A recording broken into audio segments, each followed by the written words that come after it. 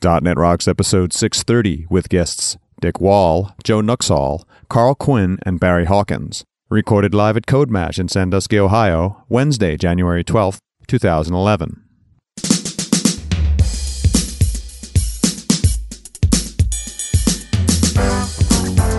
This episode is brought to you by Telerik and by Franklins.net, training developers to work smarter.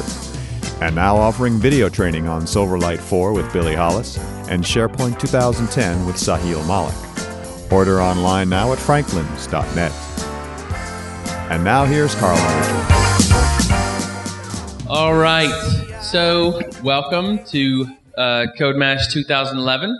My name is Barry Hawkins, and I am the moderator for this evening's panel. So if you're like me and work around the country and do a lot of work with .NET or Java shops, you can pretty much guarantee yourself that if you ask, so, do you listen to any podcasts, you are going to hear, generally, with some disdain that you even had to ask, that somebody who's in Java listens to the Java Posse, and somebody who's in .NET listens to DotNetRocks. And if they're really cosmopolitan, they listen to both, so they stay abreast of everything going on.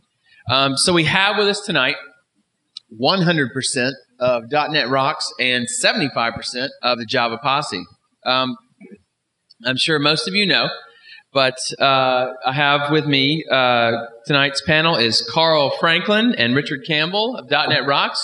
Throw your hands in the air like you mildly care, my friends. And from the Java Posse, Dick Wall, Joe Nuxall, and Carl Quinn. Tor Norby is here in spirit, but not corporeally. We sat boy, girl He on may purpose. be into the spirit. Nice. Trying to figure which one of the boys, which one of the girls. Yeah. Good, evil, good, evil, good, evil. Bill wants to open us up here. Okay, as long as you open up the bottle. So we've always found that bourbon makes the best panels. And through a connection, my uncle is the VIP tour guide at Maker's Mark. So we have VIP bottles of Maker's Mark for all of our panelists tonight. And they have promised to... Oh, that's good. That's good. Polish off a bottle over the course of an hour? Yes. I wasn't going to put you on the spot, but sure. Listen to this. Very nice. Does anybody have to pee now? Just that worked. Well, Pass anyway, down the glasses. thank you, Bill, for furnishing us all with a bottle of Maker's Mark. Thank you very Thanks, much. Bill.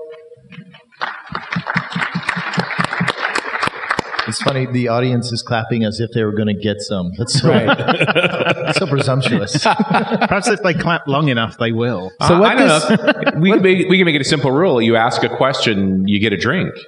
Yeah, what this means is that the panel is going to get more and more interesting as the night goes on. At least from our point of view. That's right. It's Can't just wait like to drive dancing. home. Cheers, gentlemen. Cheers. Cheers. CodeMash to Bill's uncle, to Java and .NET. Oh, Dick. All right. Yummy. Hey, Joe. There was no eye contact there, man. There you go. All the glasses have now touched. The sipping of the bourbon will now commence. Woo, that brings high school right back. I can't wait to boot and rally later. It's going to be awesome. Then we'll tip some cows. Is that what you're saying? Now we didn't have cows. Oh. All right, so basically, it's a pretty cool thing. I mean, CodeMash, for those of you who are veterans and for you first-timers as well, CodeMash is one of the few and one of the best cross-platform conferences that's out there in North America today. The group behind CodeMash prides themselves on bringing together folks from the Java, .NET, Python, and Ruby communities, and so thought it would be pretty cool if we could actually get the leading Java podcast and the leading .NET podcast together in one room and ask them some questions. So we're going to open with an initial set of questions, but beyond that, they will, I can assure you, having just had dinner with them, there'll be no shortage of conversation. But if you have a specific question that's not covered, feel free to approach one of those floor mics that look like they require you to be 5'7" and 6'2", and feel free to ask your question and do the whole adjusting thing like that as needed. So first question, and we'll go in. I'll tell you what. We'll just start at Carl and work down. A few things to go through. Which Carl? Oh God, there are two. The Carl closest to me, just like Karen Carpenter. If you're old enough. So for each of you, just real quick, how did you get into software? I started out in, as a hobby with hardware, and then digital hardware, because that actually worked a little better. Then I found that actually I could make things work with software. So my major at college was computer science engineering. So from an early age, I knew that's what I wanted to do. I think my story is pretty much the same. My father was an electrical engineer, and he taught me electronics at a very young age. I remember burning my fingers on a soldering iron at like 6. Yep. And so first few computers that I owned, I built myself. And he sort of went from never did anything else ever in my life, pretty much. I at least masturbated. Nice. So anyway, I feel so much better knowing that, actually. And there goes the PG rating. you just blew that one right out of there. Yeah. So I'm a little different. I was into computers around like 5th grade. VIC-20, Commodore 64, sort of followed the whole Commodore thing. I funded my purchase of my next computer, a 128, by hacking software on the 64 and selling it to people. So that was cool. But I actually went to college for engineering, physics, and electronics and was going to go be an astronaut. And condensing the story, in 93 when I graduated was when they had a huge hiring freeze across NASA. So I had an office picked out. I had everything all set up. I was going to go work on CodeEE at NASA Ames. And a couple months before graduation, it was just, bam, sorry, Joe, we know you were going to hire you. We can't. So I ended up going to work in tech support at Borland. Live on the beach for a little while. Which is almost the same. Yeah, it's pretty much almost the same. And then very quickly, got up into R&D and then was, down the path of making good money and writing software and really enjoying it. So I'd never assumed that I was going to get deep into software. It just kind of snuck up on me, and I should have known it since I was a geek as a little kid. Well, like Richard, I also set fire to many radios and tape recorders when I was a kid. Unlike Richard, I didn't rebuild them. My interest in software started when my father brought home a TRS-80 Model 4 and a cartoon guide to computer science and a little book on teaching yourself the basic language. And I just ate it up and went and locked myself in my room, and I was into telecommunications from an early age and soon got the attention of my peers. Is that how you say I was a hacker? Yeah. Without really offending anybody? So yeah, I was into that whole thing for a while, and then realized that, well, that's no way to make a living.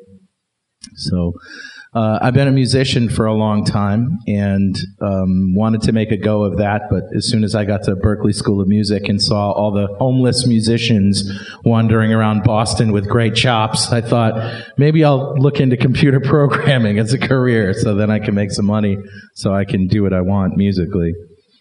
So that's where I got my start, and of course got an IBM PC XT when the clone craze hit. And found Quick Basic and then Basic 7 PDS and then learned assembly language. I skipped right over C. I went from Basic to assembly language and then C++ and VB from there. So I was, this will be shocking to people who know me, but I was a classic nerd at about 12 years old. And I was somewhere between electronics and maths, but I wasn't really totally into either of them. And then I got my hands on the computer for the first time. And in the first lesson that I took, I actually corrected the teacher and fixed his code. Nice. And that was the end of the choice for me. I knew what I wanted to do after that. So since then, I've had all sorts of computers. Taught myself BASIC, I think, is how most people started, and then got into all sorts of other programming languages along the way.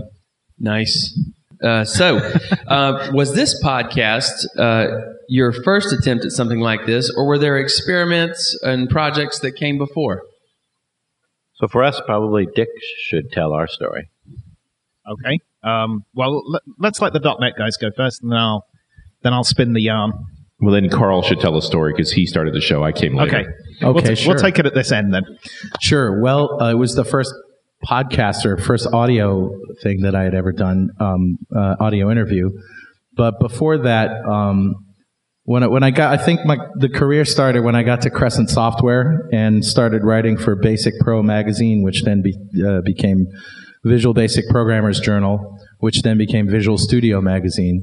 I was writing the Q&A column for them and speaking at their conferences. I think I spoke at the first VBits in San Francisco. And then started writing lots of articles, and I wrote a couple of books on internet programming. And then started a website in '94 with Gary Wisniewski from Apex Software called Carl and Gary's VB homepage, and we were really the first Visual Basic page on the internet. So I had always been in the community, certainly in the basic community and in the Visual Basic community before .NET, and .NET was just the next logical extension. I became a regional director when .NET 1 hit for Microsoft, and MVP after that, quite after that. But it was at those conferences and in the speakers lounges of those conferences where I had the best conversations, not only with other regional directors but with other speakers, and discovered that I think the rest of the world would like to hear these conversations. And I'd always been a fan of public radio, so I decided to call my friend Mark Dunn, who had done some training with me in the past, who had a good voice, and he's from Atlanta, so he talks slowly and deliberately, whereas I'm a little more frenetic in stream of consciousness, so I thought he'd be a good co-host. And honestly, we thought, along with Pat Hines, who was the first guest in August 2002, we thought that our grandparents would be the only people who would ever listen to this, you know. But my grandparents are coders too. That's awesome. That's great. So anyway, we made MP3s and linked them on the Franklin's Net website, which is my training company at the time. And people really loved them, and we got a lot of instant feedback that they wanted more. And of course, the portable MP3 player revolution began right there. And iPods were, of course, really late to the game in terms of portable MP3 players, but they became dominant. And then, of course, podcasts in 2004, 2005. And we were right there with lots of shows at that time. So it just sort of snowballed for me. But so it's not really the first media thing that I've done, but it certainly was that for that medium, yeah. So for the Java Posse, I got an iPod back in 2003, probably 2004, and like a lot of people, I was looking for content to put on it, and I found a couple of things called podcasts at the time. One of them was very formative. It was Tony Snidler Denison's The Roadhouse. It's a blues podcast, and I loved it. Still listen to it today. But what I got out of listening to that was, hey, if this guy can do it, I can too. And so I started actually doing one by myself, which was sort of like blogging my life. And it did quite well, even though it was just me. But I figured that... It's the voice, Dick. I figured that there was probably more to go. And so I looked around. The one thing I know about is programming. I'm doing Java as my day job. And I looked around to see if there was a Java podcast, and there was a guy starting one up called Brandon Werner, and he created this podcast called the JavaCast. And so I got involved with that, and we did 4 episodes, and then it just kind of collapsed. But I had a taste for it at that point, so I went back to some friends of mine that I'd worked with, Tor Norby and Carl Quinn at the time, on the Rave project, Project Rave, or Java Studio Creator. Sun Java Studio Creator, as it became known. Project Rave was a much better name. And then I'd met Joe on that as well, and we added Joe about episode 25. Sweet. So, for each of you, how has your podcast's success affected your professional life, both positively and negatively, if at all? So we get invited to a lot of conferences, which is great. The opportunity is great. It's just unfortunate we're not able to to take advantage of that as often as we can. Yeah. Probably the biggest positive is going into a job interview. A lot of times the people that are interviewing you know who you are, and they just kind of sit there and smile and don't really have any questions. So that worked out pretty well for me. I think I've had the easiest job because Carl had already established a show when I showed up. I was a guest on show number 69, and then became the co-host as of show 100. So I'm the Johnny come lately. Admittedly, we've done 620 episodes now, so we're a little bit further on. But Realize that's double what the Java Posse has done, like almost exactly double. Wow, that's weird. That is kind of weird. And our upside is we're doing 2 a week these days. We have done for the past few years. So we went from 1 a week down to 1 every other week. There you go. You're going the wrong direction, man. More is better. We'll be talking about revenue models soon. Yeah, I think that's a good conversation right there. Is that whole side of things. I started out as a sort of IT / developer. I've always been an infrastructure guy, and I think it's my hardware background. And I did software development as part of that because the two kind of went together. But what it really did to my career more than anything was, I guess in the middle 90s, I got smitten with thinking. I did a little training and wrote some courseware and got involved in conferences from a planning perspective as well as a speaker's perspective. And I have a passion for content planning. It's a weird reality, but the nice thing about doing .NETRocks is we do 104 episodes a year, and generally I come up with the topics and the guests, and Carl handles all the production side of things. So we work together well that way. But the same way that Carl Quinn said, we get involved with a lot of conferences. I help with the planning of about 15 conferences a year now. So I've managed to find a way to make a job where all I do all day, every day, is think about what's going to be important for developers 3 months from now, 6 months from now, 9 months from now. Whether we're making shows, we're making conferences, we're writing books, we're planning magazine editorials, those are all things I do. And so it's really become, in a lot of ways, my career is thinking about new projects and talking to people about where those things are going and sort of having a sense of the gestalt in the .NET world. Sweet. So I guess to answer your question, it owns me. All right, Joe. Wow. Here's a contrasting answer to that question. So I've done lots and lots of public speaking. Even as early while I was at Borland working on Paradox for Windows, I used to do a lot of the talks at the Borland conference, etc. And the ones SD West and SD East. Won the Java Super Bowl a couple times. That was fun. Went on to work on JBuilder, was an architect of JBuilder and actually a bunch of stuff there, and did lots and lots of speaking. So I've always been comfortable doing speaking stuff.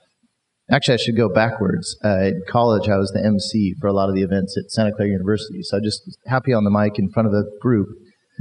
When these guys started doing this podcast, Carl was at Sun, Tor was at Sun, I was at Sun, and Dick was our biggest customer. And when they started the podcast, it was like, we don't want to overload this with Sun. We need to make it more balanced. Carl had just left, I think, to go to Google. Right. So it, worked to do him. And then I left and went to Apple so that I could be on the podcast. That was my actual reason. I'm changing careers because I want to be on this podcast. Right, exactly. That was my reason not. So anyway, the podcast itself has helped me a lot in that, same reason Carl said, you go in an interview, you talk to people, and even now I'm an independent consultant for visual and interaction design. People just know who you are, which really helps a lot.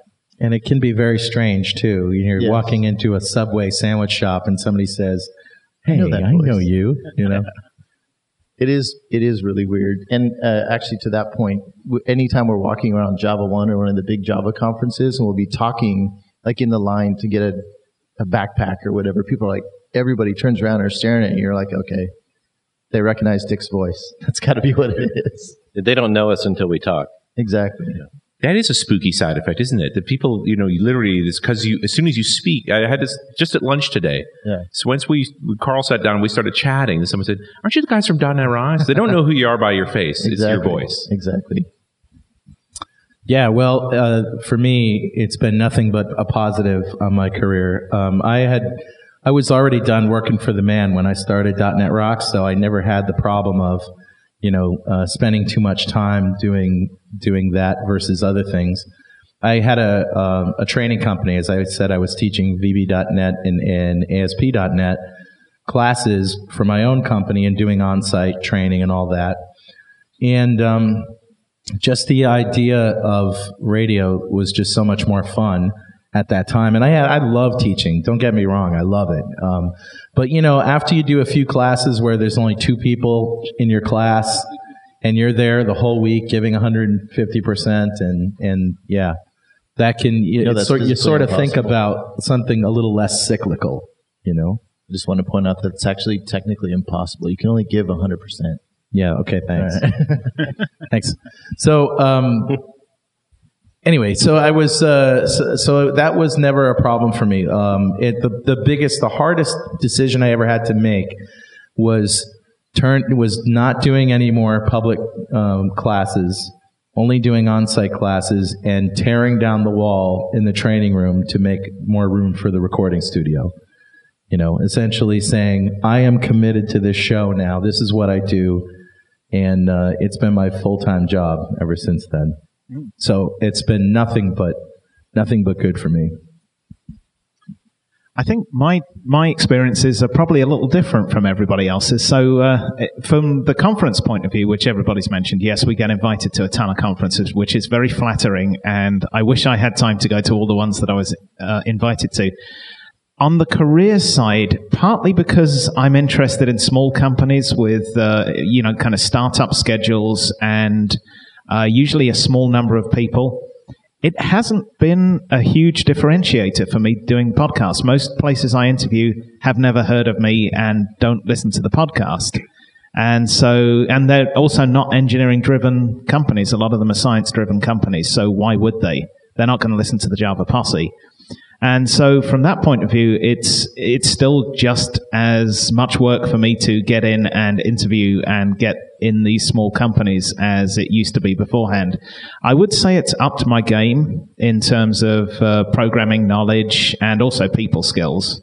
It is tremendous practice for improving how you deal with people and how you interact with them. And I think I am seeing at least a silver lining from it with the Escalate stuff that we're doing now, because finally there's something that it's really helping me get the message out there. It's the first time I've been able to use the podcast for some kind of marketing, which is amazing. This portion of .NETRocks is brought to you by our good friends at Telerik. Hey, can you ever have too many free tools to complement your development skills? I didn't think so. So our friends at Telerik are giving you now more than 30 free products for application development, automated testing, agile project management, and content management. And we're talking free. Not a trial, not a demo, but free, complete products supported by a community of over 440,000 developers at Telerik forums. From free ASP.NET Ajax, ASP.NET MVC, and Silverlight controls, to the free ORM solution and automated testing framework, to free agile management tools and content management systems, all of these and more are available to you for immediate download at Telerik.com/free stuff. Most of the free products can be used for commercial purposes and give you access to supplemental support resources such as documentation and forums. Go to Telerik.com/free stuff now and take full advantage of the available free of charge products. And don't forget to thank them for supporting .NETRocks. Actually, I want to throw in, you mentioned some of the things that are somewhat negative, and maybe we could throw a couple more of those in. There's obviously great benefits, but some of the things that are negative, at least in the history that I've been on this show, is I was at Apple for a couple of years. I was head of UI engineering for the online store where you buy Macs and iPods and stuff. And Apple is really, really strict about, you do not public speak unless your name is Steve Jobs. You can't mention Apple. You can't talk about any sort of Apple stuff. So there was a 2-year period where I couldn't, I still said I was from Apple, but that was really risking my job every time I said that. Wow. Like quite literally risking my job. And I had that conversation a couple of times with higher up people at Apple just saying, hey, I don't talk about Apple when it comes up. And I would literally have to recuse myself anytime Apple at all came up. It was just totally silent. You can't talk about it. Do you guys have rituals where you become clear No, I'm just kidding. Does Xenu mean anything to you? Right. So to take that point a little bit further, I think I've actually I have a pretty good case for saying that I've lost at least a couple of potential jobs because of the podcast. Because Really? The community involvement, which I feel is somewhat of a privilege and somewhat of a duty at this stage, is enough of a concern that the company says, well, we like you, but we're a bit concerned about the amount of time you spend doing community stuff. And we don't want that for our company. And it's not like you guys do the show during the day. No, it isn't. But there are times that interviews come up or, things like that, or there's time away for conferences. And mostly the startups don't want that. Yeah, Wow. which I find interesting because I think employers would value someone who can be out in the field. I don't know if you guys know who Rocky Lotka is, but in the .NET world, he brought his company into the .NET market by his community involvement. He basically said, I will work for you. I will get a salary. I will write books. I will speak at conferences, and I'll, write software and stuff. And, your name will be all over it. And, as long as keeps me at my job and keeps me happy, I'm good. And they got behind him and they let him do all these conferences and speaking and everything else. And it turns out that, the company is like a really good, contract development shop, and just totally embraced him like that. I mean, that sounds like a perfect synergy, though. I mean, Yeah. he's effectively a marketing / evangelist for that company and the platform the company works in. But also a guy who leads the edge on the research side of, I knew Silverlight was going to make it when Rocky Lotka liked Silverlight. Right. Like, there's a guy who's no brass tacks. This guy makes software work. He makes sure his organization can do things right. And when he's gone end to end on a technology and approves it, it bloody works. And that to me, from a show perspective, we were very excited when Rocky liked the technology. Like, that was a good news. But I think from Magenic's perspective too, it's like, this is a guy who vets technology for his organization. Yeah. Right. And that sounds awesome. The difference, though, between your podcast and our podcast is we all have full-time jobs. Right. And the podcast is a volunteer thing we do on the side. Yeah. And we don't have sponsorship. And I know at some point we're going to talk about that. We do it purely. There's no money involved for us at all. Well, we might as well talk about it now. Yeah, that seems like it had way to segue. Good on you. Yeah, how about you guys go ahead and unpack for the group, because it's one of the ways in which your podcasts differ is in your at least current stance in regards to sponsorships. Unpack that for the group. Well, I guess I'll take that. I went to my ISP, which was right across the hall from me, and I said, will you let me do this? I'm going to be leaning on you for bandwidth until the time comes where you tell me, we have to do something else. And he said, of course, I'll do whatever I can. Just, keep it going. And when it gets bad, I'll tell you. So it got bad after about a year. And, he upgraded, but he still wasn't keeping up. And the bill got to be quite expensive. So I went to Microsoft and I said, and first, for the record, Richard and I don't take money from Microsoft. We are regional directors for Microsoft, but it's an unpaid position. Yeah, regional director is a terrible title because you don't work for Microsoft, you don't have a region, and you don't direct anything.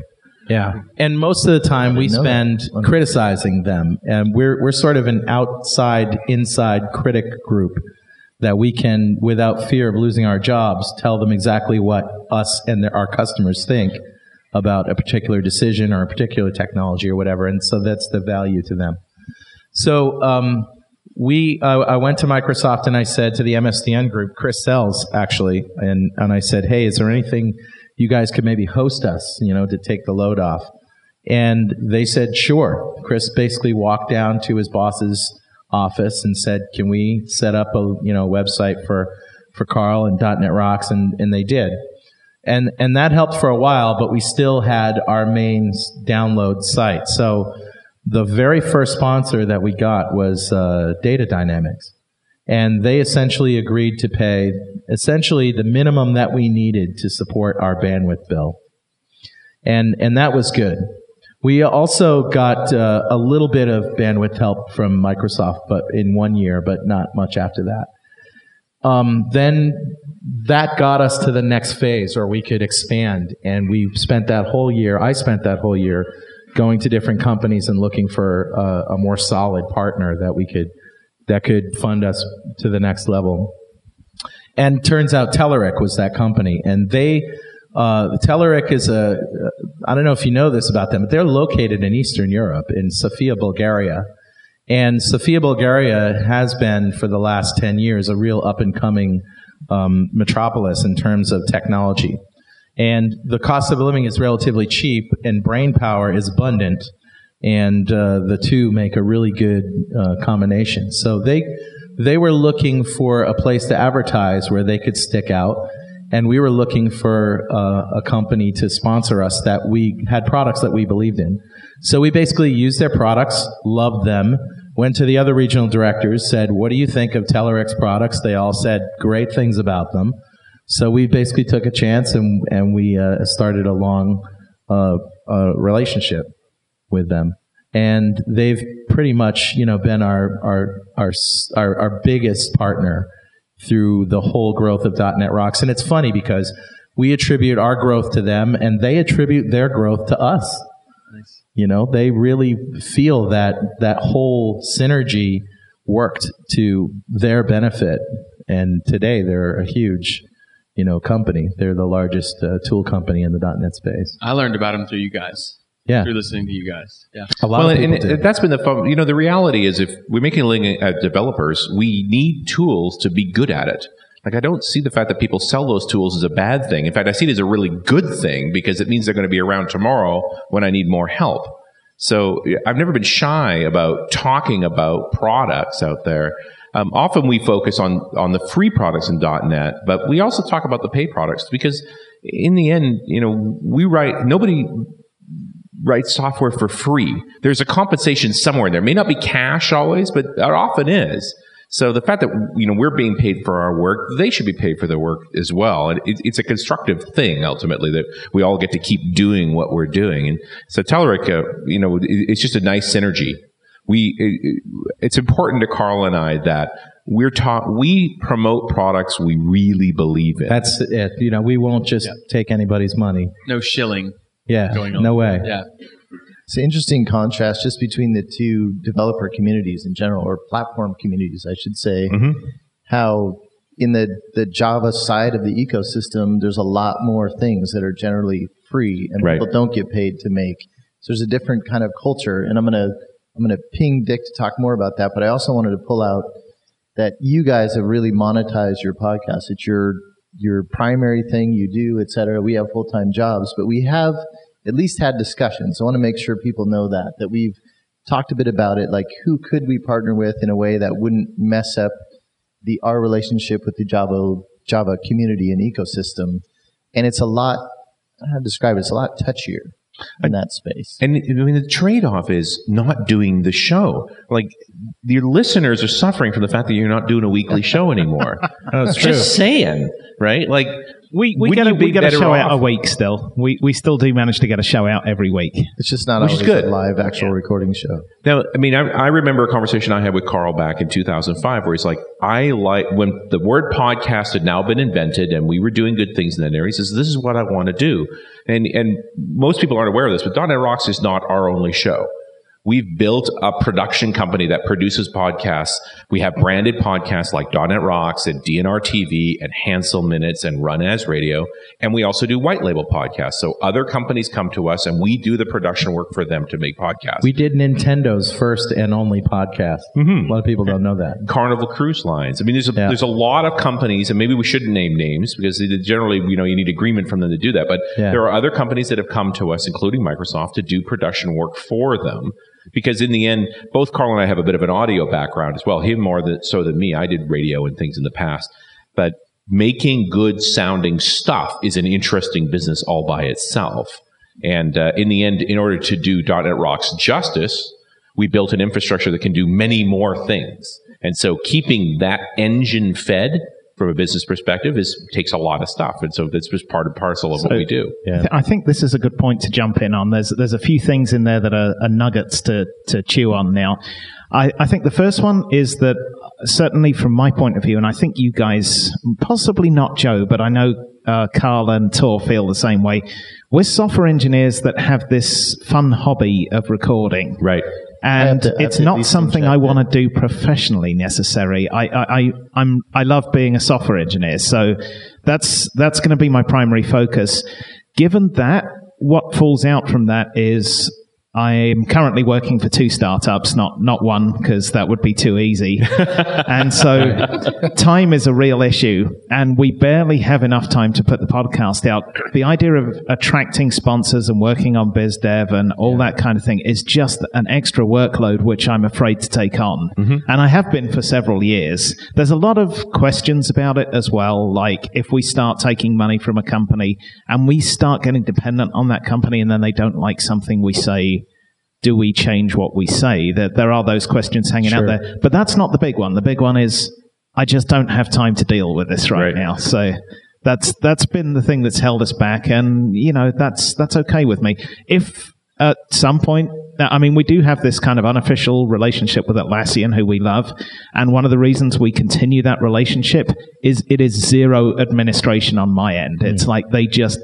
I say to them, hey, I've got this idea. You should explain what that is. Atlassian? They sponsor beer and food and T-shirts and various other things for all of our live events and tire parties sometimes. Yeah, there's a lot of synergy. It's never direct money. It's stuff that benefits kind of the audience and the community.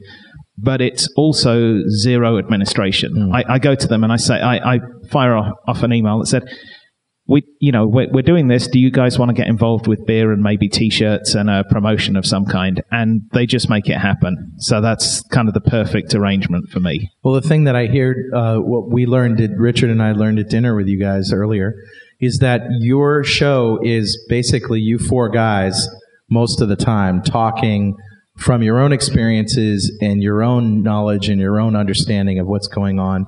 Whereas Richard and I, that's not the case. We are experienced developers who have guests who are there telling the story, and it's our job to sort of step back and draw out what they have to say rather than sort of interject our own thing. I mean, we will have opinions, but we certainly don't. We want to make sure the guests know they're not being challenged by us, that their opinion matters, and we're here to get that opinion from them. Yeah, the show's about the guest. Yeah, so it's different, I think. I would say we have some of those. We do interview people, but it's the majority are episodes where we just cover the news, and it really is our sort of collective experience in the industry talking about stuff. And your perception of what's happening in your space. Exactly. Yeah. Right. And I have to at least rebut a comment that my own colleague Dick made. I used to be very much a hardcore software engineer, and I've now moved more and more into UI.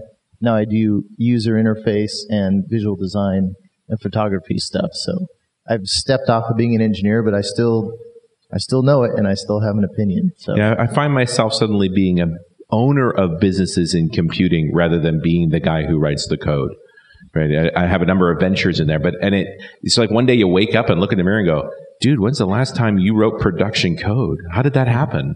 And it ultimately is, I have a lot of folks I work with that write really, really good code. I'd argue better code than I can write, but they don't want to deal with how do I organize this business? How do I fund this business? How do I sell this product? Those kinds of things. And I picked up those jobs, and they ultimately become your focus. Well, and for me, I actually do still write code. The code that I write, though, is code to support the show and the company. So it's the publishing software, it's the conversion software, it's the log readers for reporting, that kind of stuff. So it's interesting in hearing hearing input from the 2 different podcasts, because if you listen to the input and you think about the communities that these 2 podcasts support, the centralization, the tendency towards centralization of the Microsoft and .NET community and the decentralization of the Java community definitely come through in some of your commentary. And so to that point, to segue into the next question, how has the community around the platforms that you guys cover influenced both your format as well as the content and your approach to the show? I think the .NET community has been hugely influenced by the Java community, not in from .NET 1.0. Don't you think it's because .NET's a copy of Java? I mean, yeah, yeah, yes, head scratcher. Yeah. And we just you can say, and that's the flip answer. It's a copy of Java, but the real answer is the real answer is that Microsoft saw the success of Java, saw what Sun was doing right with Java. But they also saw things that they could improve upon, and they used the model of Java to do something very similar, which is Microsoft's MO, by the way. They're not innovative, from the get-go. They see what's popular and what's working, and then they essentially do their version of it. That's what they do. I'm going to counterbalance my own flippancy and say I think the real genius there are guys like Anders Hausberg, who I worked with at Borland, who I think is a just straight-up genius. So do we. Absolute genius. There's nobody who doesn't love Anders Hausberg, right? I mean, it's the most amazing guy. And arguably, without C#, .NET would not have been the success it is. So he looked at Java and was actually at Borland when I think the seeds of C# were born, because we had lots of meetings with the folks at Sun and with other companies that were working on it. And he wanted properties, he wanted events, he wanted all the sorts of things that C# added that made it one level of abstraction up to talk about component architecture as opposed to class library architecture. And, he was banging his head on the wall. And I'm on Anders' side on a lot of this stuff. And if you're a Java Posse listener, you know that. But I think what Microsoft did was got very smart and said, okay, this has serious legs in the industry. A lot of people are moving their stuff in this direction.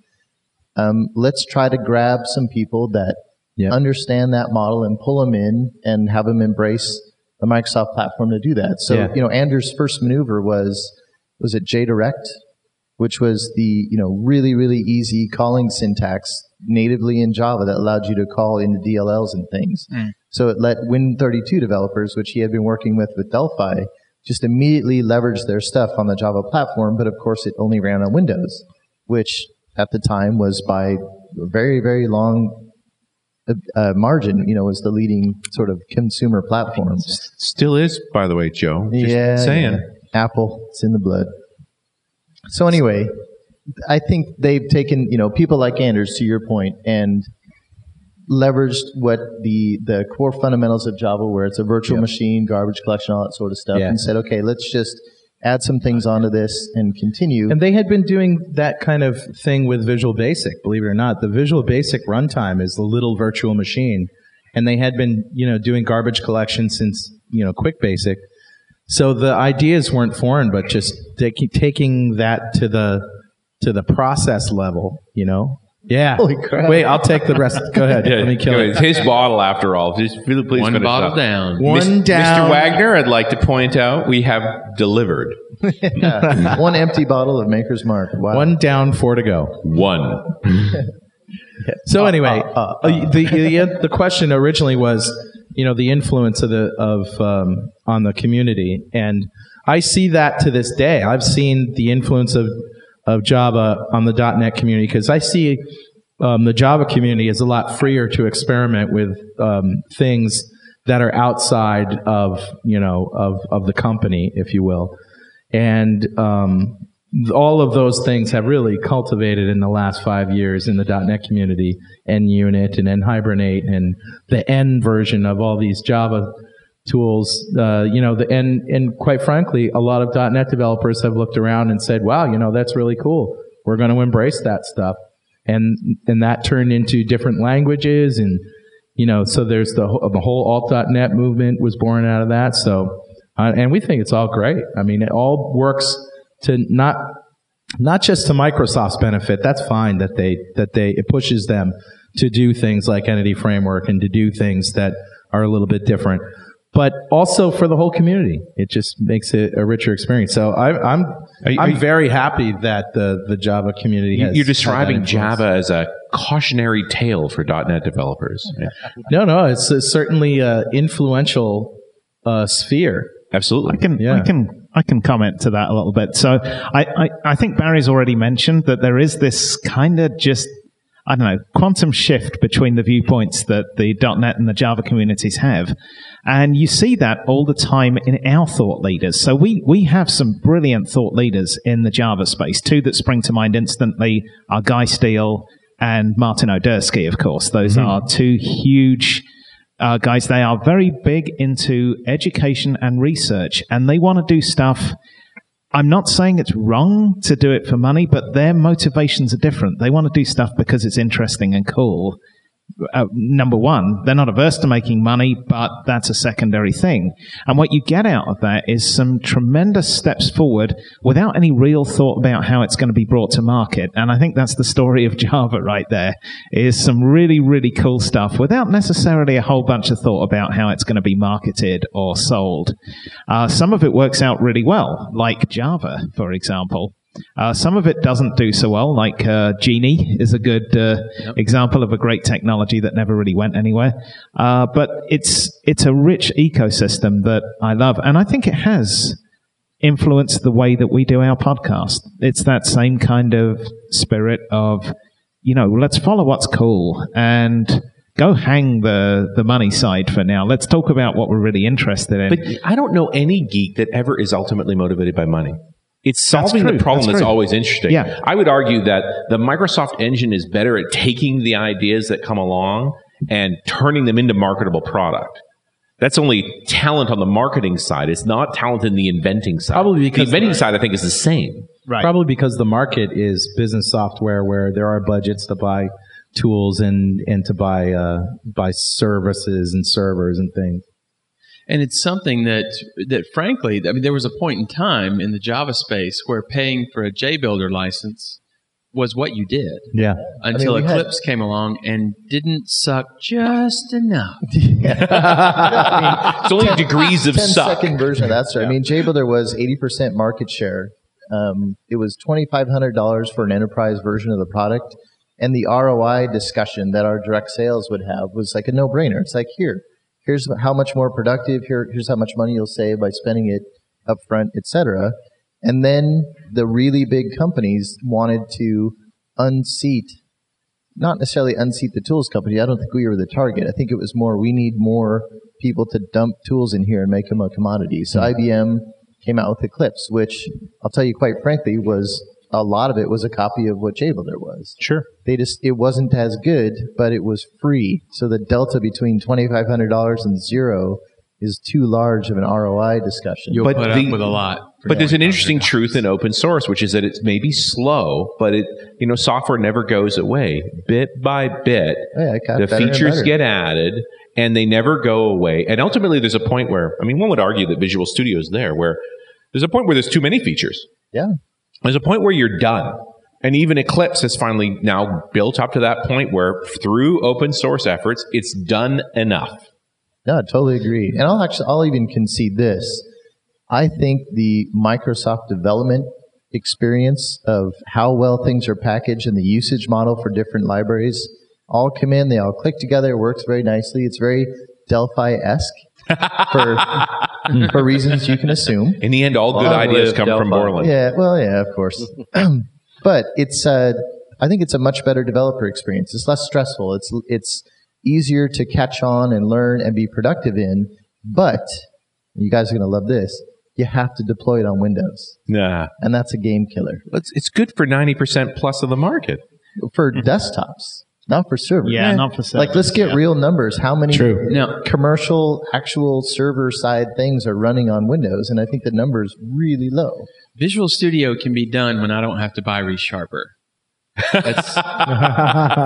And isn't it funny that, .NET shops will chunk out an extra $200, $250 and not bat an eye just to be able to do reasonable test-driven development that's part of baseline Eclipse. Yeah. Not bat an eye. You put a Java developer and say, oh, by the way, and you have to buy ReSharper. I know that was $2,500, but you need ReSharper if you're actually going to do what we do in stock for Eclipse. What, $150? But I think from a company's perspective, the tools cost is still negligible. Like, the fact that tools are free on the Java side doesn't matter to businesses. Well, especially when you look at the return of the average piece of software. mean, the average piece of good old-fashioned CRUD app is you're doubling or tripling the productivity of the user who uses it, who was doing that stuff manually before.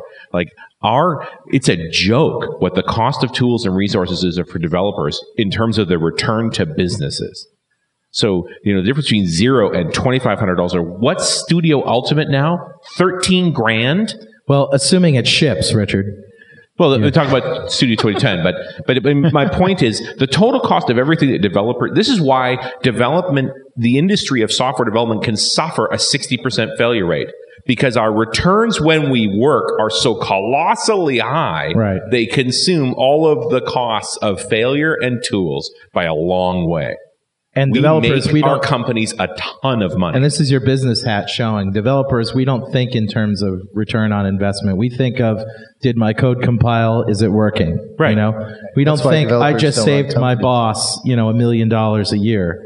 We don't think of that. If we did, we'd be asking for raises constantly. Well, and therein lies my point, which is we make our companies tons and tons of money. Right. We really do. And I do have the business hat on these days. And that's why I'm in the software business, because even with our failure rates as bad as they are, we net huge profits. Yeah. At Franklin's Net right now, you can get a DVD with over 11 hours of Billy Hollis on Silverlight 4 or 14 hours of Sahil Malik on SharePoint 2010, each for only $6.95. Order online at www.franklins.net. Are you looking to change jobs? Infusion Development has offices in New York City, Toronto, London, Dubai, and Poland. Infusion has hired a whole handful of happy .NET-ROCKS listeners. Contact me for an introduction at carl@franklins.net. So I'm going to throw out a curveball here. I actually think all the interesting stuff happening in software today is in really neither of these camps. I think all the real innovation is I would not argue with you. I think it's happening on the web. It's happening with scene graph types of user interfaces. It's happening... I think that's that's your right? focus. Yeah. I would say new ideas, new languages like Haskell and Scala have a tremendous amount of innovation that they're causing, but I'm talking about a ton of interest. I'm talking about things that are hitting the street, actual businesses being successful doing stuff. What's making money? What's making money and what's getting real traction in the world, not developer interests. Now Angry Birds, that's making money, right? Yeah, to that point, now as someone who's a currently inactive Debian maintainer, I can tell you that the Java community doesn't know what open source means. True. They just think they do. All things are relative. And at the end of the day, they're still way more subsidized than the majority of the long-haired freaks like me out there. And so question for you guys, and it centers around similarities and differences between Java and .NET communities, and what Sun's role in the arc of things was. Because if anybody's listened to Java Posse, I think Joe is where I learned the phrase that Sun is awesome at coming up with great stuff and not knowing how to make money with it. And for a number of years, I think that invisible corporate teat allowed people to think that Java really was open source, but it was actually a heavily subsidized commercial development platform. And so what I'd like for you guys, can you guys unpack for us your perspectives on the differences and the commonalities between Java and .NET as commercial platforms, and the hook at the end, now that Oracle's at the helm, what will we see? He said the O word. Well, first, before you answer that, similar now. I see a continuum. I see on one side of the continuum, you have the Linux people who can never make $1.50 for anything they do. Rainbows and unicorns. You got getting student discounts to DragonCon. Yeah, you're right. Nice. Yeah. I'm just going to throw out the magical iPad, which I always bring up whenever the rainbows and unicorns come up, man. Steve said he's the only one I've ever seen talk about magic on stage. But it's funny. Well, that's that side. And then, you see Java, you see the half open source subsidized things. On the Microsoft side, where there's one, Microsoft I would think is next, and they're sort of like 60, 75%, where there's a company behind it, but they have, just like the PC, right? They made the operating system, and everybody in the world made components for the PC. They had to do printer drivers for everybody else's hardware. They sort of have, that's a big job to do, right? Yeah. Then you have Apple, who's completely closed. And they're probably making the most money because they have the most control. So you have 100% control on one side, most control, 70, 60% control in the Microsoft. Java, I don't know. I'm not a Java guy, so I'm thinking, maybe 40, 30%. And then Linux is like zero control. So, I mean, it all comes down to, when you're talking about making money, how much control you have. And that's for better or for worse, what the money equation's all about. Can I got to represent Apple a little bit here. They're in a completely different business than the other companies you described. Apple's a device company that has a software infrastructure to support the sale of those devices. So all their closedness, and I'm doing air quotes for the audio people, their closedness is around focusing on the best possible user experience for the end user. I don't want to say they don't care about the developer, but if there was a battle between something that's easier for an end user in the larger scheme of things versus developer, then they don't care about the developer at all. So it's not about openness for the developers. It's about the end user being able to pick the thing up and it just works, and you never have an experience that makes you say, damn, I hate this thing. And if they had a foresight to have not done the AT&T deal, I guarantee they would not have done that deal. Oh, believe me, I'm not knocking Apple for control. I have an iPhone. I had an iPad, but I left it on a plane and somebody stole it. Oh. Yes, I can admit that because I'm secure in my sexuality. But, Apple never could have pulled off what they, arguably the most compelling thing about the iPhone, it was Steve Jobs' deal with AT&T. It's because it was the first time that a phone manufacturer / software company took control of the platform from the carrier. Right, that was a big deal. It was important. It's incredibly important. It changed everything from that point forward. He should have breached that deal years ago, but okay, so he didn't. Arguably, the iPhone would not have worked as well as it did if it wasn't all AT&T. We don't necessarily perceive the problems of going inter-carrier has for apps, for bandwidth, for SMS communications. Like, there's all kinds of problems that Apple dodged because there was only one carrier that established this market, so that now, you wait till you see what happens with the iPhone on Verizon trying to communicate with the iPhone on AT&T. We're getting a whole new class of problems we just haven't seen before, but we don't care. There's enough product out there. There's enough intent out there that now the carriers will be forced to create the bridges between the networks that need to be there because the popularity is there. But I think for the most part, Steve has really pushed the phone platform to standard internet, internet standard. As long as that standard was a standard he defined. Right. Yeah, but not so so much with FaceTime yet. Right, so that was the reason he didn't. Steve, he's a spokesperson for the company. Yeah, I agree. There's a he has huge a group vision, of really right? freaking smart people there that make all these actual decisions. Right. So instead of using the phone carrier's protocols, they use TCP/IP for everything, right? So you're using email instead of MMS because he didn't want to do MMS for a long time, right? Mm-hmm. Finally caved in because people really needed it. Well, it is. But it shouldn't be a big issue now with Verizon because all your apps on your iPhone are really just internet apps. Well, it is interesting because the Apple device market is a much smaller market than business software, typically is. However, it does go to show to you that those companies that can maintain control over their markets are going to be able to do more things than the companies that have had, superior products. They've had a superior product because they didn't have control, have lost the market. So, that's the dynamic that we're dealing with. Are we out of time?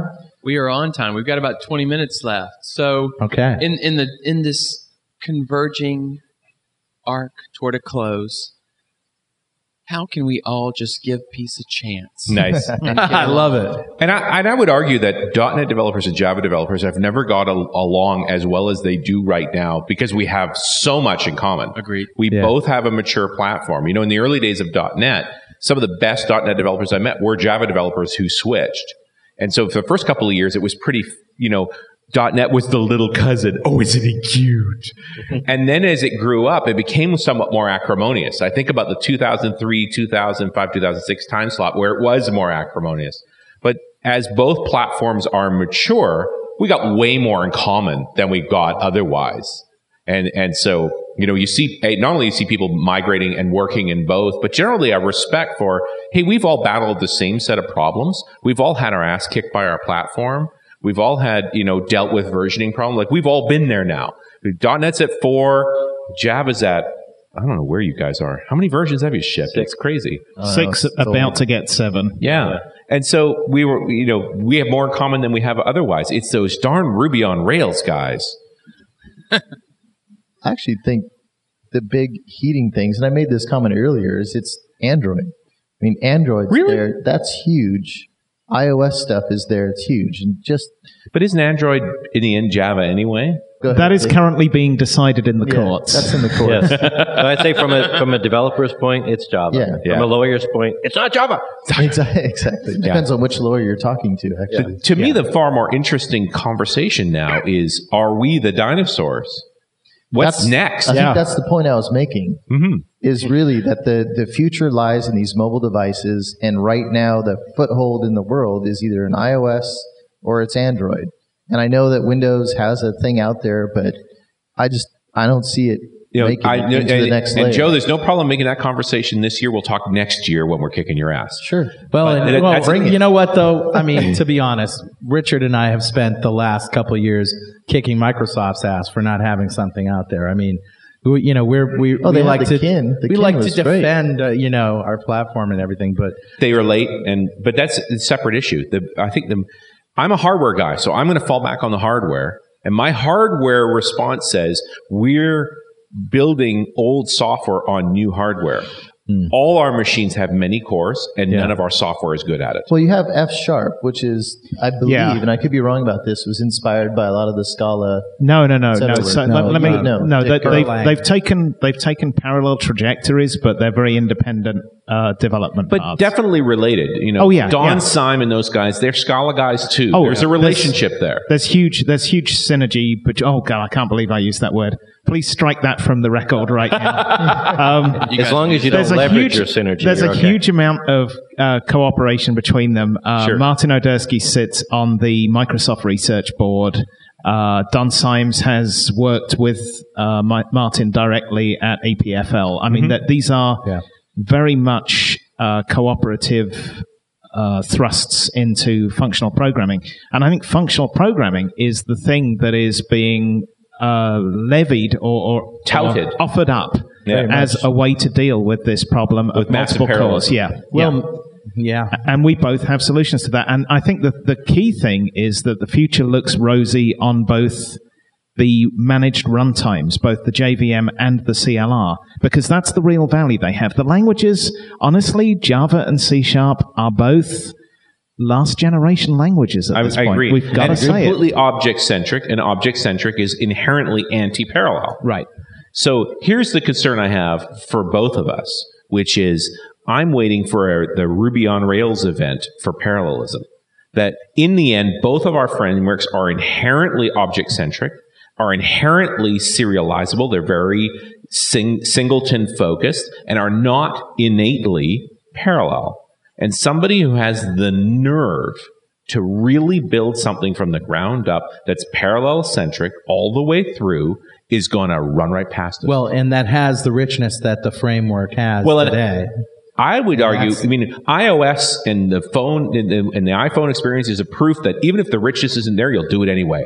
If it's a better solution, you'll do it. If somebody builds a better solution to harness parallelism in a big way, good things will happen. Well, and I think the problem with functional programming in general is that it really only is suited to to some of those functional problems. Yeah. Large sets of data traversing, that kind of thing. I've yet to see a general purpose functional language that thrills me. Dick, start talking. Dick is thrilled. I could name one that I'm sure I could thrill you with, but I'm not going to go there right now. That's too specific. I think I mentioned earlier on that we have some really interesting thought leaders. Another two that spring to mind right now are Brian Getz and John Rose, who are both doing tremendous research into parallelism. Mm-hmm.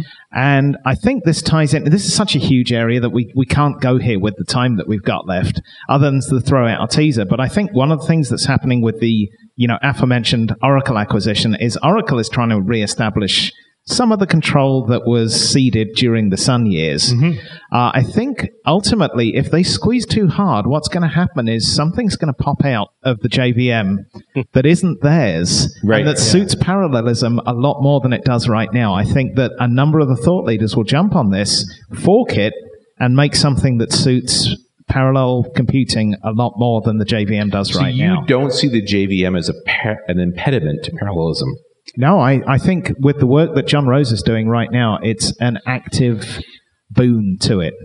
You can do things in it. You've got an extra. So, who was it? I'm trying to remember the name. A famous quote that said, "Every problem in computing can be solved by an extra level of indirection." Yeah. Except, and there's a footnote to that. Except for the problem of too many layers of indirection. That's the one. But the managed runtime of the CLR and the JVM is an extra level of indirection. It's the complex numbers to real numbers that allows Laplace transforms and things like that to be done. It's this level above. It's a step back that gives you a whole other dimension of the way that you can do things. And that's true for parallelism. The way that works with parallelism is if you've got a managed runtime and you have a for loop, you have the ability to unwind that for loop and make it parallel. Right. In a managed runtime. So that's that level of indirection. That's a basic example. But I think there's tremendous value in the managed runtimes, and I think they are the future. But I think one of the potentials there, Nick, is that what you're talking about is swapping out the underlying level in a level of indirection that then becomes more parallel. I want to change out the JVM. Leave the language and the IL layers the same, but the JVM becomes inherently parallel. Right. Same as it ever was. But I don't know that anyone's ever pulled that off, but it's because normally you just build on top. We're talking about going 3 layers down and swapping out a layer. If we can pull that off, what does Azul do? That's the smartest guy I've ever met. If he can pull that one off. You need to talk to John Rose sometime because you'll walk away saying, that's the smartest guy I've ever met. Remove the water at the bottom of the ocean. Sorry, I just had to do David Byrne. We do a quick poll just of audience, just to get an idea. How many people are even aware of this sort of move towards functional programming again? Is a key thing. So let's do that. How many people? That's more than half. How many people do C# programming? Okay, and add to that, how many people do Java programming? C# and Java together. Either one. I want you. No, you don't have to do both. Either one. It's an or. Yes, I meant that's 2/3 of the room. Both groups, raise your hand. Yeah. Okay, now how many of you are writing stuff either in like Scala or F#, etc.? Some functional whatever platform functional thing. Just 3, 4, Oh yeah, 5 Dick's got his hand. 6 or 7. And Dick counts for 2 all by himself.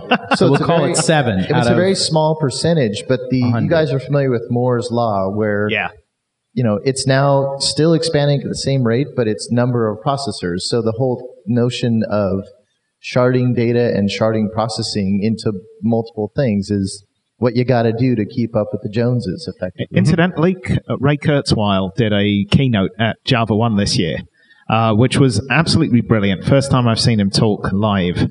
And he posited the idea that Moore's law doesn't just apply to transistors on chips, it applies to technology as well. And he gave the Human Genome Project as a great example. A 15-year project that 7 years in, they had decoded just less than 1% of the genome. And so everybody said, it's a failure. You've only got 1% done. You've only got 8 years left to do it.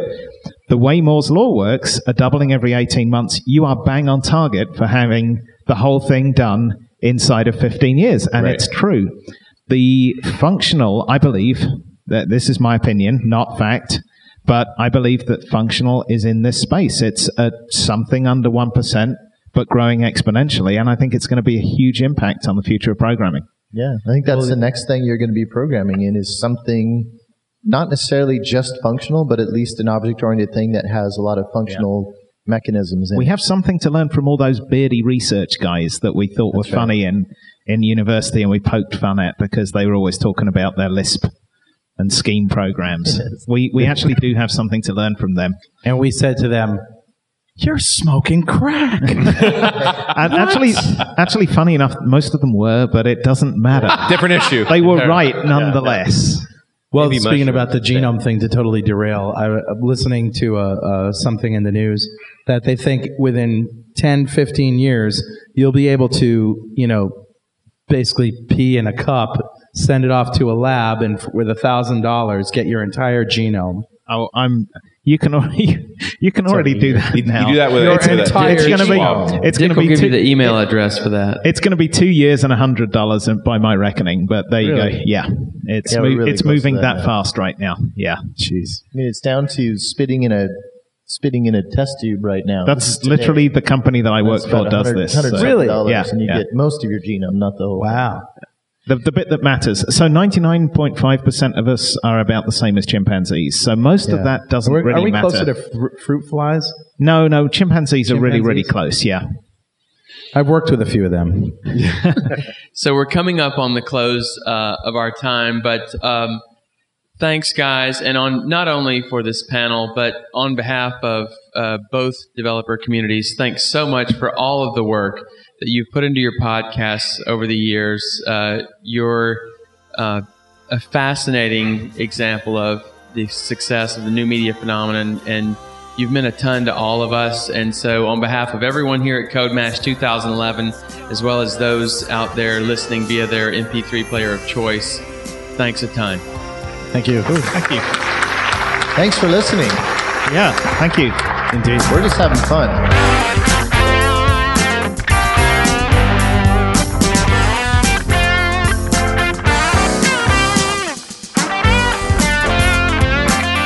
.NET is recorded and produced by PWOP Productions, providing professional audio mastering, video, post-production, and podcasting services. Online at www.pwop.com. .NETRocks is a production of Franklin's Net, training developers to work smarter and offering custom on-site classes in Microsoft development technology with expert developers. Online at www.franklins.net. For more .NETRocks episodes and to subscribe to the podcast feeds, go to our website at www.dotnetrocks.com. Got a transmitter banned by the FCC. Yes, I'm a toy boy. Life is hard.